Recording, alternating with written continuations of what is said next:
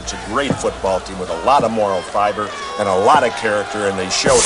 Shout, a Buffalo football podcast, hosted by Matt Perino and Ryan Talbot. No place else you'd rather be than right here, right now. When it's too tough for them, it's just right.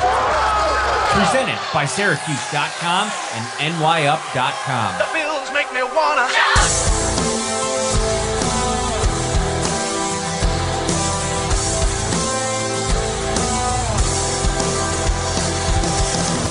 What is up, everybody? Thank you so much for hanging out. This is Shout, a Buffalo Bills football podcast, the staple show. He is Ryan Talbot. I am Matt Perino. We are so excited to be with you on this Wednesday ahead of week 3. Ryan Talbot, we got a busy show tonight. Are you excited? I'm very excited, Matt. Happy to be here. Like you said, this is the staple show, so I'm ready and raring to get ready to go here. Shout is brought to you by Tops Friendly Markets. Whether you're celebrating at home or away this weekend, having some family parties, getting together for the game, Tops has all your fan favorites ready to enjoy for football, entertaining, or any occasion. Get to Tops Friendly Markets this weekend. All right, so a little bit of a rundown here at the top, what we're going to get into today. I got a couple things. We talked to AJ Epenesa today during practice. I want to get into that a little bit, rehash his game from Sunday. I want to do a little bit more of a deep dive on Josh Allen's game because we talked about it pretty much in length, but I think we both had a chance to go back, watch the game, talk to Brian Dable, Sean McDermott, and Josh Allen. I want to dive into that a little bit more. We're going to start off the show. We got a clip from Josh Allen here that we'll begin with. We'll get into some injuries, some news. There were some workouts this week. There was a new signing back to the practice squad. A little cliffhanger there. Stay tuned. I know you're all excited to hear about it. And then we will be joined. It's going to be our first look at the Buffalo Bills versus the Washington football team. Sam Fortier from the Washington Post is going to join us. I'm so excited to have him on. And then we're going to have another show on Friday, Ryan. We're going to preview this thing in full on Friday after we get that first look as the week progresses. Yeah, a lot in store tonight, a lot on Friday. Like I said, Bills are 1-1 now. So now we turn the page to Washington, and there's plenty to talk about. So why don't you get us started here a little bit with Josh Allen and what he had to say today, Matt? Yeah, so Josh was at the podium today, and we got a little bit of, he gave a self-assessment about where things have been the last couple of games. The preseason, it went so well. I mean, this offense was moving the ball up and down the field, and it's almost like you see that red light on the highway and your car comes crashing to a screeching halt. It's almost what this passing game has went through the last 2 weeks. Now, there's some things we're going to get into, but here is Josh talking a little bit about what's been going wrong or what he's been dealing with here early on in the season. I demand so much of myself, and I want to execute at such a high level. When things aren't going the way, I get so frustrated with myself. So I got to find a way to keep going, be light for the guys, and be the best leader that I can be for this team. I want it so bad that it's hard to tone down that aspect when I expect something out of myself and something I can do when I do regularly in practice, and I've shown it. And there's sometimes, obviously there's a couple times in the games where I've missed, and maybe letting it affect me too much. So just trying to. The best quarterbacks are the ones that can forget about the previous play and move on to the next. And guys make mistakes. Guys make missed throws. It's how we bounce back from it that makes us who we are. And that's what we're looking forward to do. I'm excited to get out there on Sunday and get the ball to our guys. So first things first, I think that what he's talking about there is, I think it was to be expected in a lot of ways. And people talk about the regression and, 2019 Josh Allen. Well, you go back in last season, there wasn't a lot of adversity for this offense. It clicked pretty well, pretty fast, Ryan. And I think part of that was there was no tape on this offense with Stephon Diggs and what that was going to mean and how defenses had to play him. I think defenses have adjusted quite a bit as we've seen in these first 2 weeks. And I feel like these two defenses specifically are tailor-made to make things more difficult on Josh Allen. And I think the good news, if you're a Bills fan, is he's gone through these frustrations now, week 1, week 2, and maybe better prepare himself for going through these situations as things maybe get easier against some other defenses. And when he gets to those tougher matchups down the season, he can kind of pick from these experiences and go back to them and react in different ways. Yeah, absolutely, Matt. Listen, football is kind of like chess. You know, there's tape out there, like you said, and these defenses have started to adjust to the Bills. You saw in Pittsburgh, they were able to get pressure with just their front. They knew that if you blitzed Josh Allen last year, he was going to make you pay for it. So they just got it done with their guys up front. Last year, wide receivers were running wild against the Miami Dolphins. This year, week 2, although, you know, obviously the final score is pretty lopsided, I thought that the Dolphins cornerbacks did a really good job bracketing Stephon Diggs and Cole Beasley. So defenses have adjusted to what the Bills were putting on tape last year. Now it's up to Josh Allen and company to adjust to what they're seeing. I was going to write a big takeout on Josh Allen, and it's up at the site now, New York Upstate, Syracuse.com. You could go check it out, give it a read. Everything that we heard about Josh Allen's early season struggles from Brian Dable, Sean McDermott, and Josh himself. You can read that right now. But talking to Brian on Monday about Josh, I thought he gave a really kind of interesting look into that dynamic between coordinator and quarterback. And he said he walked into the meeting rooms with him and talking to him on Monday before the press conference. And he said he didn't want to go as far as to say that he looked despondent, but he was pretty low. He was down in the dumps. And, you know, it was such a high that they rode last season. And it's just been clunky. You said it, I thought, really good on the Sunday show after the game, that there is to be a little bit of an expectation of a letdown. It's happening for Josh himself in this offense. But I think what Brian did a really good job of is he kind of flipped the script and focused on the good things that Josh has been doing. And Sean McDermott kind of doubled down on that today. You know, some of the things that, you know, maybe we weren't focusing in on enough. Sean mentioned it today, the throwaways on first down, where the Josh Allen of 2019 probably would have tried to force something, make something happen with things going bad. He made the smart play. And Brian Dable said, if you got to throw the ball away 5 or 6 times in a game and it's the right decision, it's the smart play, do it every time.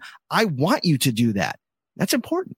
It's very important. And, you know, not just throwing it away and not trying to like fit a dangerous pass in, but instead of trying to maybe elude the pressure and end up with a sack that goes for 15 or 20 yard loss. We haven't really seen that either. He's had pressure in his face a few times, and he's done enough to roll away to get out of the pocket. So that way, when he does throw away, he doesn't get flagged for intentional grounding. So he's done a nice job in some areas like that. He put together a really good drive to start the second half in that Miami game. We know about the pass to Emmanuel Sanders early. So there were bits and pieces. There were flashes. And you mentioned it, though. He may not be despondent right now, but there's that picture going around. So I guess it's not a meme, but there's the picture of him sitting there looking upset on the sidelines in that Miami game. And underneath it shows the score, and it literally says 35-0 Bills. But he looks so unpleased with his performance that you know he's going to put that work in. He's going to watch the tape, see what teams are doing. And he and Brian Dable are really going to go out there and make some adjustments here sooner rather than later.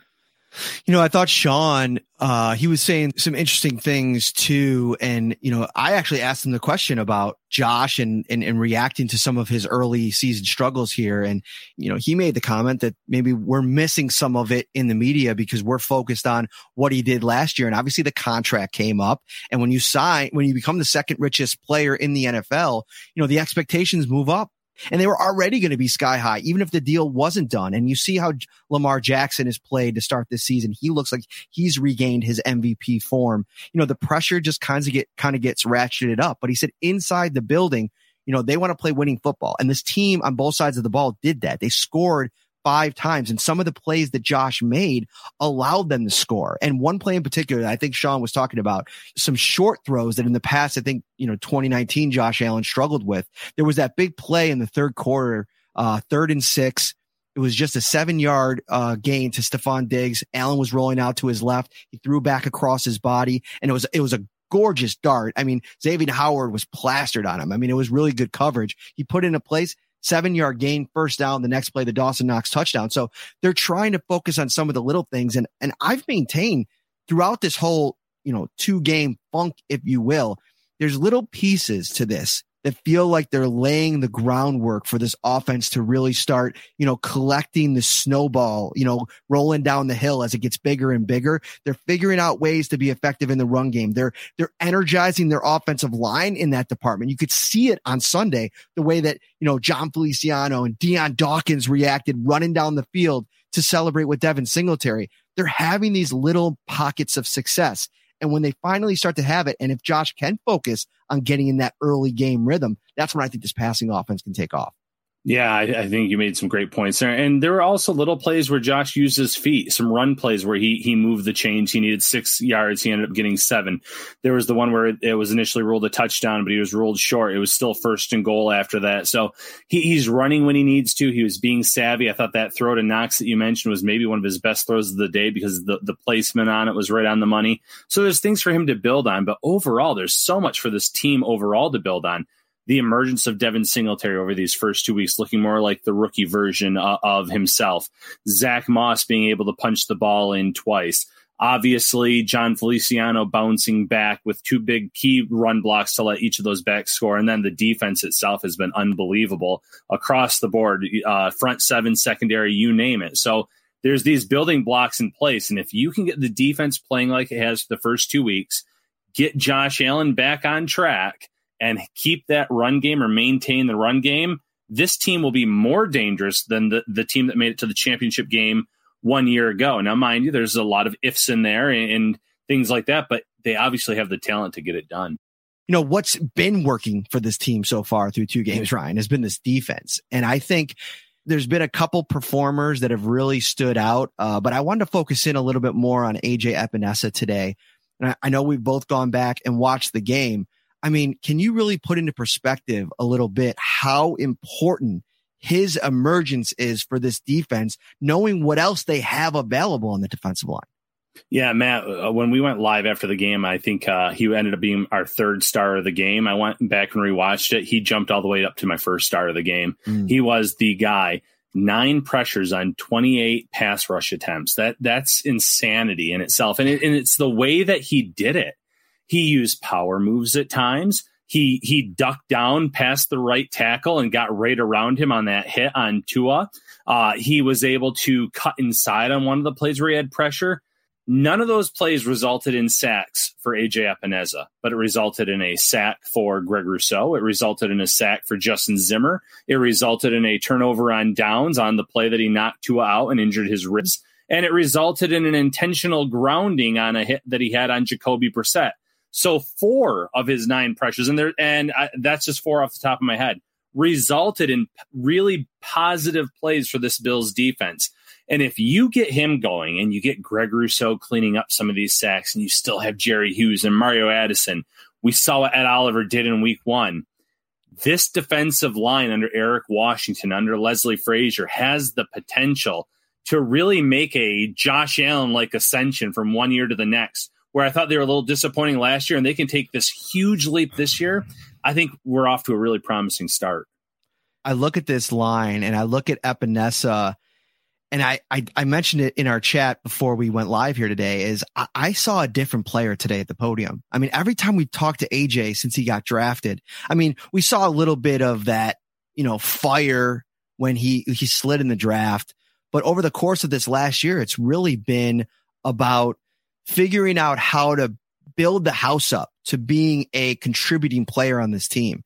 And I feel like there was such a sigh of relief. I don't even want to say sigh of relief, but I feel like he could finally be himself now. And I saw that in the press conference today. I thought that he came out and there was a couple things that really stood out to me. First of all, the intelligence level that he's now playing with. He's always had it. He's been a smart guy. I think that's something that stood out during the draft process. But he talked about, setting things up over the course of the game. And, they were pushing with the bull rush over and over again. He was trying to use his hands. He was trying to be physical. They were doing that as a unit, all the guys. What they were doing is they were kind of setting a trap so that as the game goes along, they can kind of start to win with different moves. And now, of course, the move that he really won with early was that speed rush on the outside that knocked Tua out. And we learned today that Tua's got fractured ribs. I mean, that was a shot that is really going to have an impact on the Miami Dolphins franchise. I mean, who's to say when he's ready to go where they're at? There was already on shaky ground with Tua there, right? Oh, absolutely on shaky ground. And if you lose these next few games with Jacoby Brissett, you might start thinking, what do we have to do in 2022 to get this right? Do we have to go back to the drawing board and draft a quarterback? Do the rumors around Deshaun Watson, who's just sitting there in Houston and not playing week after week, do those heat up again around the trade deadline? Do they sell the farm, maybe if they're even in the mix for a wild card spot, to try to do something this year and long term? It is really interesting because there's still just as many questions as there are answers about Tua. But one thing on AJ Epenesa, listen, there's a lot of trust involved when you get drafted by a team and they tell you, we like you, we like your skill set, but we want you to drop down by about 20 pounds from where you've played your entire college career. I'm sure in his mind he's thinking, is my power still going to be there? Am I really going to gain that much speed? But he went ahead and did it last year, and you saw flashes that second Patriots game late in the season of what he could be. But he's already surpassed his pressure amount from his entire rookie year through 2 weeks, and that speaks volumes. Mm-hmm. The fact that he had 9 pressures in one game speaks volumes. And like you said, when you see those kind of results in 2 games, you compare it to what he did over his entire rookie year, yeah, I would hope you'd see a different AJ Epenesa up at the podium. His confidence right now should be sky high. Here's something else that he said that I thought, to me, this is the real indicator of a player, right? I asked him, you had about as good of a game as you could have without actually recording a sack. Here's what he said. It's exciting because you do so well and sacks are distributed to the whole team. The Bills had 6. But it's also disappointing just because you get there so many times and you don't quite get him down. You could be one step, or he throws it right before you get there, or you just miss him. I had a couple just plain old misses. So those are the things I want to cut down on and keep those pressures coming, but get him down and get that loss of yardage there. There's a hunger here in this player. You almost, whet the appetite a little bit with their ability to win in all these fun, different ways. And you're starting to really see yourself. It's one thing to do these things in practice, but I think it's something else completely to do it in the game. And now you set yourself up that, you're setting new goals for yourself. Okay, you had 9 pressures this week. How do I get a sack and 8 or 9 pressures again next week? And this week, especially, we're going to talk to Sam in a little while about Taylor Heineke, Ryan Fitzpatrick out, and the very young quarterback who I thought, Sean McDermott was very high on today. And we'll talk about that in a little while as well. This could be another game where a guy like AJ can feast. And then you're talking about Davis Mills with Houston in 2 weeks. It is a nice 4 games to start for a couple young defensive linemen.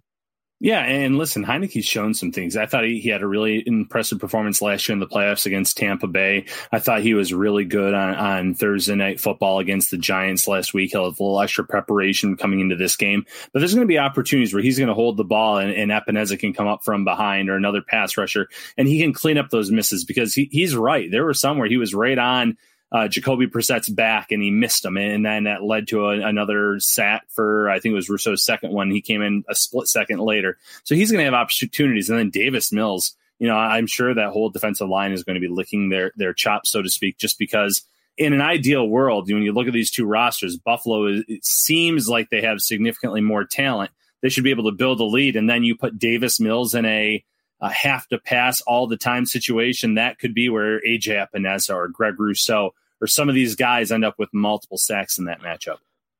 Everybody wants to talk about the newest Buffalo Bills practice squad offensive tackle. Bobby Hart is back in the mix. And, this move comes one day after the Philadelphia Eagles got pretty crafty and poached rookie guard Jack Anderson, the Bills' 7th round draft pick, from the Bills practice squad. Initial thoughts on Anderson out and Bobby Hart back in?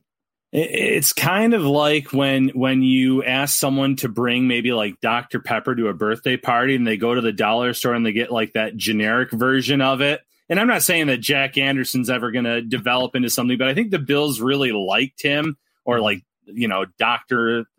Thunder or something like that instead of Dr. Pepper. So no, it's Mr. Pibb, dude. Mr. Pibb, the knockoff? Mr. Pibb. I think that's still kind of a brand name. I think there's some real generic. I was going to say, I like Mr. Pibb. Yeah, I think that's solid. I think that one's solid. All right, that's all right. But, we've already seen what Bobby Hart can do. And listen, the answer is not much. He was pretty bad at training camp. He was awful in the preseason. I have no idea how he started 13 games with the Cincinnati Bengals 1 year ago. That just kind of goes to show you the lack of offensive line talent across this league. He is a liability when he's on the field. I'm not sure what you're going to get out of him on this practice squad other than just an extra body occasionally. Maybe it's to help boost the confidence of some of these defensive linemen that he'll go against in practice. I don't know. but he is not someone that you want to elevate on a week-by-week basis. He's not someone you want to get in your lineup. So, you hope he's just keeping the seat warm for another move that's to come. Yeah, on Anderson, I think it's kind of disappointing, but this is the kind of situation that you find yourself in when you have a roster like this. And I know everybody likes to go back to the Wyatt Teller situation. For every Wyatt Teller, you're probably going to have 4 or 5 players that never end up even playing a snap in the NFL, or any meaningful snaps, I should say, in the NFL. So I think it's a slight overreaction, thinking that, the Bills lost out on some great player in Jack Anderson. And who's to say that, he gets back in the mix, they get healthy, and Jack Anderson is right back on the street, and the Bills can pluck him and bring him right back onto the practice squad as this season goes along. We'll see how that all plays out. But Bobby Hart is probably a confidence booster, like you mentioned. I think that that's something that we saw during training camp all summer long. And, I think Greg Rousseau was able to go into the year with a lot of confidence from all the matchups. He got a chance to go against Bobby Hart. So we'll see how that progresses. Shout, a Buffalo football podcast, hosted by Matt Perino and Ryan Talbot. All right, if you're just joining us, welcome into the show. Our numbers are popping. We're brought to you by Tops Friendly Markets. From hot to go pizza and appetizers, signature fried chicken, baby back ribs and subs, delicious salads and brownie trays, Tops has everything you need to feed the hungriest fan. We are going to shift gears here shortly, and we are going to start to discuss this weekend's matchup, the Buffalo Bills and the Washington football team. Initial thoughts here, Ryan, before we get to Sam here, who's going to join us in a minute. Yeah, I think this is kind of a good test for the Bills compared to where they struggled in week 1. I think that Washington's defensive front is really impressive in terms of talent and potential. So this offensive line is going to be challenged this week, and they're going to have to respond in a much more impressive fashion than they did against the Pittsburgh Steelers in week 1. Indeed. Sam, thank you so much, my man, for joining us tonight on short notice. Huge game this weekend. The Washington football team comes in here, and I think most fans were excited to get a look at Ryan Fitzpatrick. It's going to be Taylor Heineke. Thoughts on how he's played so far, what the Bills can expect to see in him? When you switch from Ryan Fitzpatrick to Taylor Heineke, you're really swapping experience for mobility. I mean, these guys, neither of them are the strongest armed guys. Obviously they both like to go down the field. They both like, I think, throwing in rhythm. They kind of rely on their head, maybe a little bit more than their physical ability. But with Taylor Heineke, you're going to see a lot of mobility. You're going to see some extending plays. He said he thinks that part of his game is similar to Josh Allen's. Obviously, Taylor Heineke is not 6'5" and does not have a rocket arm, but that's a little similar. And I think you're going to see him, maybe scramble for some first downs, though he tries to avoid that because that is what happened in the playoff game where he separated his shoulder. And, that's happened to him a lot throughout his career. So I think you'll expect to see mobility, extending plays with his legs, and then trying to win with his head. I really liked his performance on Thursday Night Football. Obviously, being a good quarterback, the first thing you want to do is get the ball to your playmakers. And Terry McLaurin had 11 receptions in that matchup. But he also hit Logan Thomas and McKissick, who's dangerous out of the backfield as a receiver, and Adam Humphries as well. So how is he doing in terms of getting past that first read and really spreading it out across the field based on what you saw last year in that playoff game, what maybe you saw over the summer, and obviously from Thursday Night Football? Yeah, so the first thing we should say is that Taylor Heineke's sample size here is really only 11 quarters. He got cut at Carolina in August 2019. He was a backup in the XFL, the St. Louis Battlehawks, and then obviously came in here as the quarantine QB, and with Alex with injury ends up starting. So the sample size is small, but in terms of getting past his first read, I really think that is the thing that he would say is his strength. Touchdown to Ricky Seals-Jones, the third tight end in that back corner of the end zone on Thursday Night Football, the one, right before they took the lead for good. That was his third read. And he threw it, or he said that was his third read. He threw it, away from the corner at a point where only his receiver could catch that ball. It was either going to be incomplete or a touchdown. And, obviously it worked out. But I think reading the field, understanding what defenses are trying to do to him, when they bring pressure, when they, play man or zone. I mean, that's the strength of his game, is he thinks figuring that out and countering it. Flipping to the other side of the ball, Buffalo in week 1 really struggled against Pittsburgh's defensive front. They weren't bringing extra pressure, blitzers or anything like that. And you look at Washington, obviously Chase Young is the name that everyone talks about, but can you speak a little bit about the rest of that defensive line and how much damage they could potentially do against Buffalo's offensive line on Sunday? So there's two parts to this. The first part is the talent, like you said, Chase Young, but they have 3 other first rounders. They have the 2 guys in the middle out of Alabama, Deron Payne and John Allen. John Allen signed a big contract extension this offseason, 4 years, $72 million. He already has 3 sacks in 2 games. That's more than he had all of last year with 2. And on the other side, at the other end, you got Montez Sweat, another big, long Chase Young type guy, loves to use that long arm against tackles. I think that's, he might be one of the best long arms defensive ends in the league.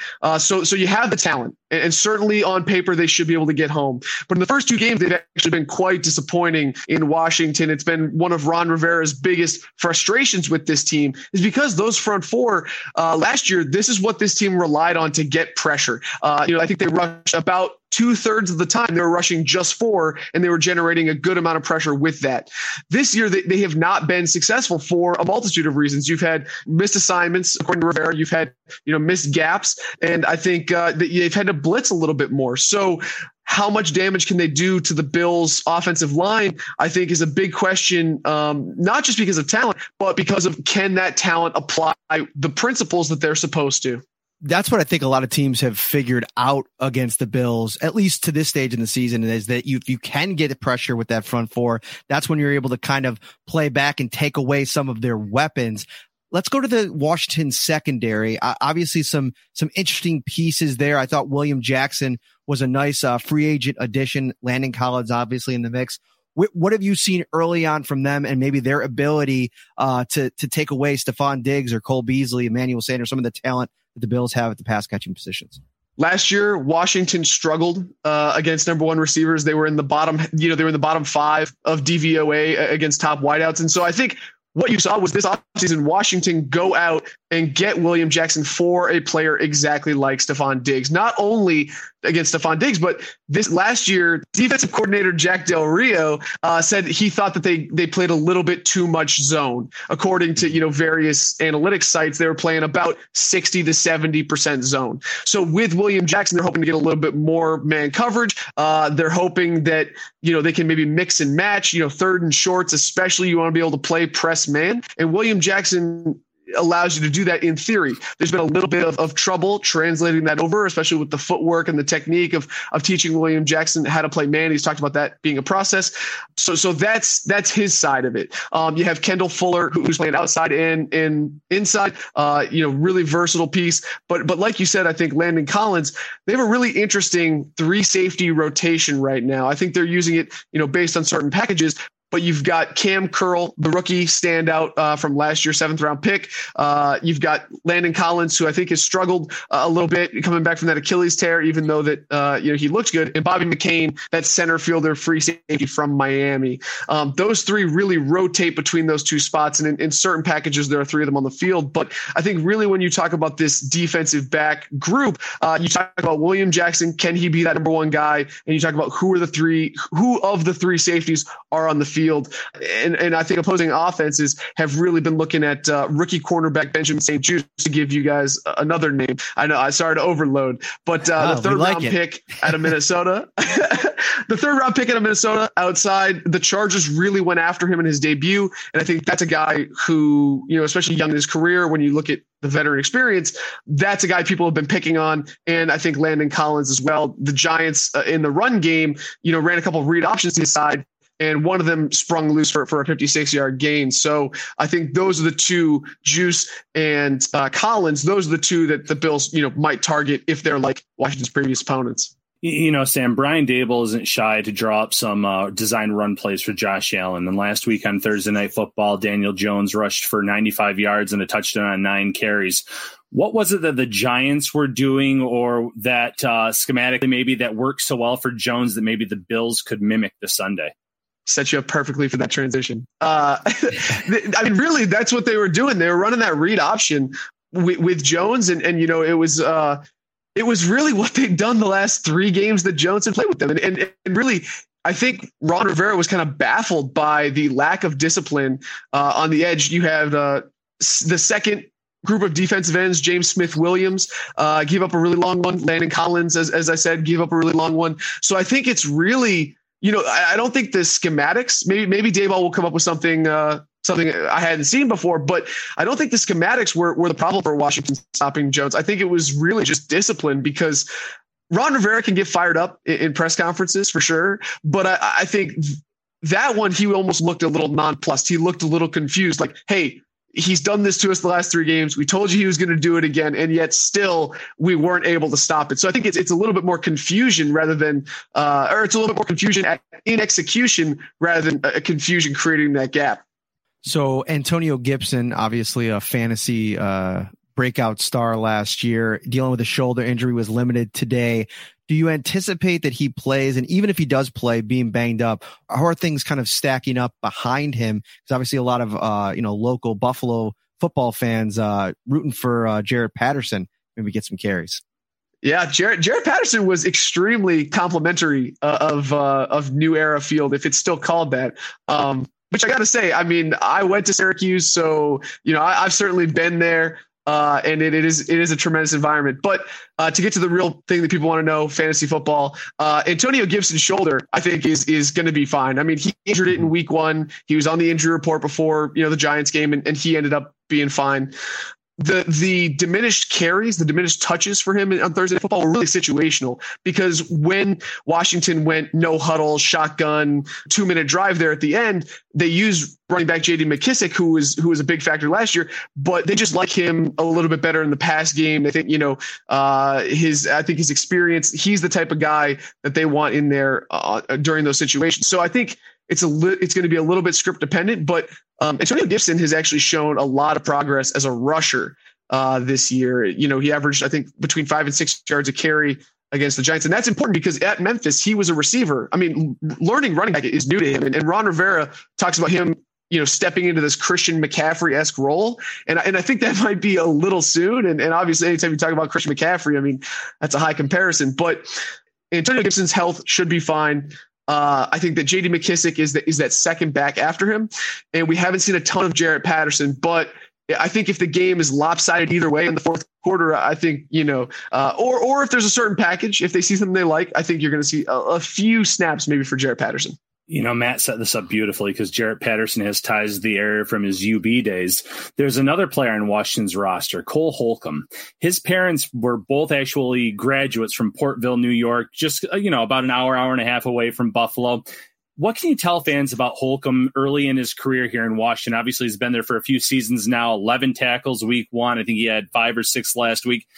What is his importance to this defense? Best hair in the NFL.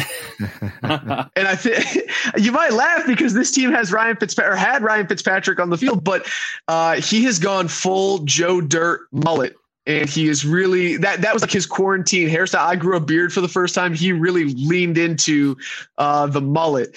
His girlfriend is really upset, he says, but he's really leaned on that. But for real, I think he is been mostly the Sam linebacker, covering, tight ends, running backs out of the backfield. That's been his main responsibility. John Bostic on the other side has done it sometimes, but really you've seen him step into a really important role. And he's not, I think, the centerpiece of this defense, because that's Jamin Davis, the first round pick out of Kentucky, even though he's had a little bit of a slow start. Ron Rivera has called him, because everybody has to have a Carolina comp, he's called him the Luke Kuechly of this team, or who he wants to be the Luke Kuechly. So I think Cole Holcomb is that outside backer, that complimentary guy. And obviously he led this team. He was maybe second on this team in tackles last year. He's a really important figure. And I think what you've seen from him in his growth in his games is trusting his speed in coverage, saying, hey, I can hang with these tight ends. I can hang with these backs out of the backfield. Really, that's what you're going to see from him on the field on Sunday. One more person that, I think Bills fans are very fond of from learning his story, started his career here, Logan Thomas. If you guys have talked to him this week, I don't know if you've talked to him yet, but what he's kind of thinking, if you have, about coming back to play in the Bills, and how has that role expanded over the course of time there? Because here, I always thought that there was something there, but it just never clicked. And it's it's interesting. There's been a couple players under Sean McDermott, for as many people as they've developed in the system here, that have gone on to have success afterwards. What's he done? We have not talked to Logan Thomas this week, but he's talked about Buffalo and Arizona previous stops before. And I think really in Detroit, it's been a pretty remarkable growth for him, because in 2020, when they start this rebuild and tight end seems like the most obvious position they have to address, and they go out and get a guy who I think at the time had maybe 30 targets career as a tight end, you start to worry and say, okay, what's going on here? But tight ends coach Pete Hainer is a big believer in Thomas. He has this prototypical tight end profile, 6'5", certain amount of arm length and weight and height and speed and all that. And Logan Thomas checks every box. And so when he brought him in here, Pete Hainer's a real salt of the earth guy. He stands close to the media at practice, and he is, he's crushing Logan on the daily, even even though it's a star pupil. But the strides Logan has made last year, obviously 700 yards, 60 catches, statistics that seemed outlandish if you had said them before the season. Pete Hainer really said, hey, I think that's just a step. I think he has another leap in him. I think this guy can be a top 5 tight end in the league. And so the thing that I took from that, other than I need someone in my corner who believes in me like Pete Hainer believes in Logan, is just you should expect to see his role in the offense continue to grow, especially if you're going to have a guy like Taylor Heineke, who isn't necessarily going to take all the deep shots and he's going to like to check it down. I think that's a guy who you're going to see, probably pretty active. Sam Fortier, the Washington Post, coolest Twitter bio out there. Football team beat. You can have it in there for at least another maybe year or so when they finally pick a name. But we appreciate you, man. Thanks so much for coming on. We'll get you out of here. Thanks so much, guys, for having me. I really appreciate it. There we go. From the Washington football beat, Sam Fortier bringing you all the knowledge. He was awesome. I mean, that was great. Yeah. Just having him check in there. We always enjoy that. We're going to bring in Sarah Holland now to the program. Sarah, what do you got for us? I do want to bring in a good question that I actually caught in the chat at the beginning of tonight's show. It was by Anthony Cole, I believe. And he asked, if Taron Johnson keeps playing at this level, will the Bills be able to retain him this offseason? It's a great question, Ryan. And first of all, this is a great example. I'll let Ryan start here. Because we were actually talking about this, me and Joe Biscaglia from The Athletic today. So we can get into that in a minute, but I want Ryan to take it first. It's a great example why, even if you drop a question in the first couple minutes now, you better stick around for the end, because it could be featured in our special closing section. Ryan, what are your thoughts? Yeah, my thoughts are he's already approaching that status of you can't let this guy leave based on what we've seen in the second half of 2020 and the beginning of 2021. And, the price could be a little higher than some people expect, because a lot of teams realize the importance of the nickel cornerback position. But that being said, I think there's also a lot of Bills players that realize that if you leave Buffalo, especially if it's a short-term deal or maybe you're not blown away with the other offers, you might not fit into other defenses schematically like you do in the ones that you currently play in. So I think there's something to be said about Taron Johnson wanting to stay in Buffalo. He's comfortable here. He knows the ins and outs of this defense extremely well. We've seen so many players who have left, not just in Buffalo, across the league, go to a new team, a new system, and really struggle and never find that same success. So I think that the Bills are going to be able to move some money around, have that right amount of money there if he continues to play the way that he has early here in 2021. One guy to look at, I think, who's considered at a time, especially when he signed the deal, was Kenny Moore from Indianapolis, signed a 4-year, $33 million contract. And that's something that you're probably looking at. But, there's a couple factors that kind of are baked in here. The Bills are going to have some decisions to make. You play your quarterback. He's obviously going to, cost significantly more next year. You're probably looking at a new deal for Stephon Diggs here pretty soon, especially if he's able to turn in a year like this. Star Lotulelei, who I want to talk about a little bit today, he did not practice, which is a separate topic that I think we should get into. I think he showed without a shadow of a doubt his importance this past weekend. I think a lot of the success that this Bills defensive line had this past week, I think you can attribute some of that at least to Star's presence and his ability to get back in there, eat some of those blocks. And I even, Joe said it in his, I think his All 22 column. Starr was even pretty effective as a pass rusher in this game. And so that's a situation where, yeah, I know that they've stocked up there. They have Vernon Butler, they have Harrison Phillips, they have Justin Zimmer. But I think, we saw that movie last year. And I think that what they were banking on is getting Starr back and being able to utilize some of these younger players and have them work off of what he brings to the table. So even if you restructure Starr's deal, I think his importance and his value is at about where you have it. So that's something that you're going to have to consider is some of these guys that you paid Matt Milano. He's playing like one of the best linebackers in the NFL right now. Taron Johnson, if he's able to have this full season, that I think that you do want to keep him in the mix, but the financials of it all are going to be interesting to track. All right. What else you got for us, Sarah? All right, so there was lots of praise for the Bills defense tonight in the chat, especially earlier on. And I know that you guys are going to go into a little bit more detail on Friday. But what are some keys that you guys have for the Bills defense in week 3 against Washington? So, I'm looking at this situation, and I think hearing Sam talk about where things have been a struggle for the Washington football team so far is not getting pressure with that front four. I think if you're the Bills, you look to take advantage of some mismatches, maybe some matchup problems for the Washington football team in their secondary. Go back to week 1 and 2, Ryan.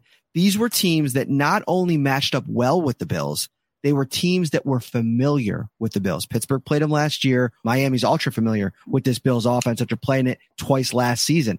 Washington does not have that luxury. And while Ron Rivera is obviously very familiar with Sean McDermott's defense, what Brian Daboll does on offense, I think that's, unless they're really able to overwhelm this offensive line, which could be the case. I mean, Chase Young is a beast. Montez Sweat, obviously, Allen in the middle. He's been really impressive. I think that they have the horses up front to make things interesting, but I just wonder in that secondary if they have enough, that back seven, to take this group of playmakers out of a game for a third straight week. Yeah, I think that's a great point, Matt. Those wide receivers, I think, are going to have more opportunities in this game. You saw in the first week against the Chargers, I want to say that Williams and Allen combined for almost 180 yards receiving, 17 receptions. So they don't have the depth at wide receiver that Buffalo has, and their top 2 guys were able to kind of feast on that defense to a certain extent. I think that Buffalo's receiving core is going to have their moments. And for the Bills on defense, I think it's all about getting that pressure for the second consecutive week. You have Taylor Heineke, who, as was mentioned by Sam, has 11 quarters of experience. You get that pressure on him, and he's going to try to make some plays with his arm that maybe he shouldn't be attempting. And that's when Trey White can come in, and Levi Wallace, who, again, watching back that game, the way he peeled off his receiver to intercept that pass to Mike Gesicki, just showed, his knowledge of the game, his knowledge of this defense so well. The safety unit with Hyde and Poyer. I think there's going to be opportunities for interceptions if that front four of Buffalo's can get the pressure, or if they send that extra blitzer, because I think Heineke is at that point now where he's not thinking about throwing it away or just, making the safe play. He wants to prove over this stretch of time that he's that franchise quarterback, and that when Ryan Fitzpatrick's back, they don't turn over the keys to the veteran. So he's going to get himself into some situations that I think the Bills can take advantage of on Sunday. All right, Sarah, take us through the injury report, if you would, because I think both of us will have some thoughts on what's happening here on Wednesday. So we see that Cole Beasley and Jerry Hughes, they both have the vet rest, but I also saw that Star Lotulelei is injured with groin, and Levi Wallace with a knee. Yeah, I want to get into that first and foremost, Ryan, because what's interesting about the Levi Wallace situation with the knee injury, we thought that was cramping the other day. So unless that happened on the practice field the last couple of days, I feel like that's kind of a new development. Dane Jackson also listed today with a knee injury. He was limited. Now, Sean did not mention him this morning, so that seems like something that maybe was tweaked during practice. Now you're looking at your CB2 and Levi Wallace, who had to lead the last game dealing with a knee. He was full today, so that's a good sign. He looked like he was moving around well. Dane Jackson now limited with a knee. Your depth is all of a sudden an issue. They got Cam Lewis on the practice squad. There was a couple of workouts this week that now all of a sudden, like our good friend Bruce Nolan pointed out on my tweet earlier, make a lot of sense. What were they? Yeah, they had Quentin Dunbar in. They had Demarius Randall in. So cornerback and a safety. I was told nothing imminent on Randall, but you never know. You want to do your due diligence on players like that, especially at this point in the season, because you're one injury away or you're one move away. Like we saw when the Bills lost Jack Anderson, some people were speculating maybe one of those two secondary players would take that spot. It obviously was hard at the time, but you always want to have a list of players ready to go at both positions. And it wouldn't shock me if Dunbar was kind of waiting in the wings here to sign sooner rather than later. But you mentioned it. Levi Wallace participating in full today. That's an encouraging sign. And I think cramping is the logical assumption that people came up with, because the way they were stretching him out on the field, that's not something you typically do when someone says that their knee's giving them issues. It's when you're cramping, the Miami Heat that was going on in that game. So you have to wonder if and when it took place. But encouraging that he participated in full. Dane Jackson, you want to see him participate a little bit more here over the course of the week as well. But then shifting gears to Star Latuile, Matt, you were mentioning how important he was 1 week ago. It's troublesome to see him on this injury report again and missing a practice with a groin injury, because, groin injuries, no matter what the position, can be tricky. But when you're talking about a big man in the middle, that can really affect your play, not just on a week-by-week basis. It can knock some players out for an expanded amount of time. So another injury of note, Mike Hyde still dealing with that neck issue. He played last week, obviously, but he was in the red non-contact jersey. I got a message this week, Ryan, from Sarah Holland, and it's her third Sunday covering the Bills with us here at Syracuse.com. And she's like, my mom got me tickets to the game on Sunday, so can I have the day off until the podcast? And I'm like, of course. I mean, you're going to be at the game. You're going to see it all up close. Now, is this your first Bills game in person, or have you been already? So I actually went, it's kind of a tradition. I went my freshman year of college. So right before COVID, against the Washington football team. I think it was like early November. It was actually a birthday present. But since I'm from the DC area, it's kind of exciting to get to watch my hometown team play the Bills. So yeah, I'm super excited. That's awesome. So she's going to take in all the festivities. The place is going to be packed and rocking. Although I did see that there are still some tickets left. I'd imagine that there will not be those tickets left by Sunday. It's going to be a fun one. We will be back live on Friday night. We're going to have our preview show. It's going to be a little bit shorter version, maybe 25 minutes. We will bring you some stats, some details, go a little bit deeper. We'll talk to some more players over the next couple of days. We'll get some coverage from coming out of the Washington area. Big game on Sunday as the Bills look to go to 2-1. We'll probably even have a little bit of an AFC East slant to the show as well. This has been the Shout Buffalo Bills football podcast, brought to you by Tops Friendly Markets. Hosting a large party? Check out Tops' huge selection of party platters for a delicious, effortless, and affordable no-stress way to impress. For complete details, stop by their carry-out cafe or visit topsmarkets.com/fantasy foodball. That's FOODBALL. Ryan Talbot, Sarah Holland. We are out of here. I'm Matt Perino. We'll see you on Friday. Shout, a Buffalo football podcast, hosted by Matt Perino and Ryan Talbot.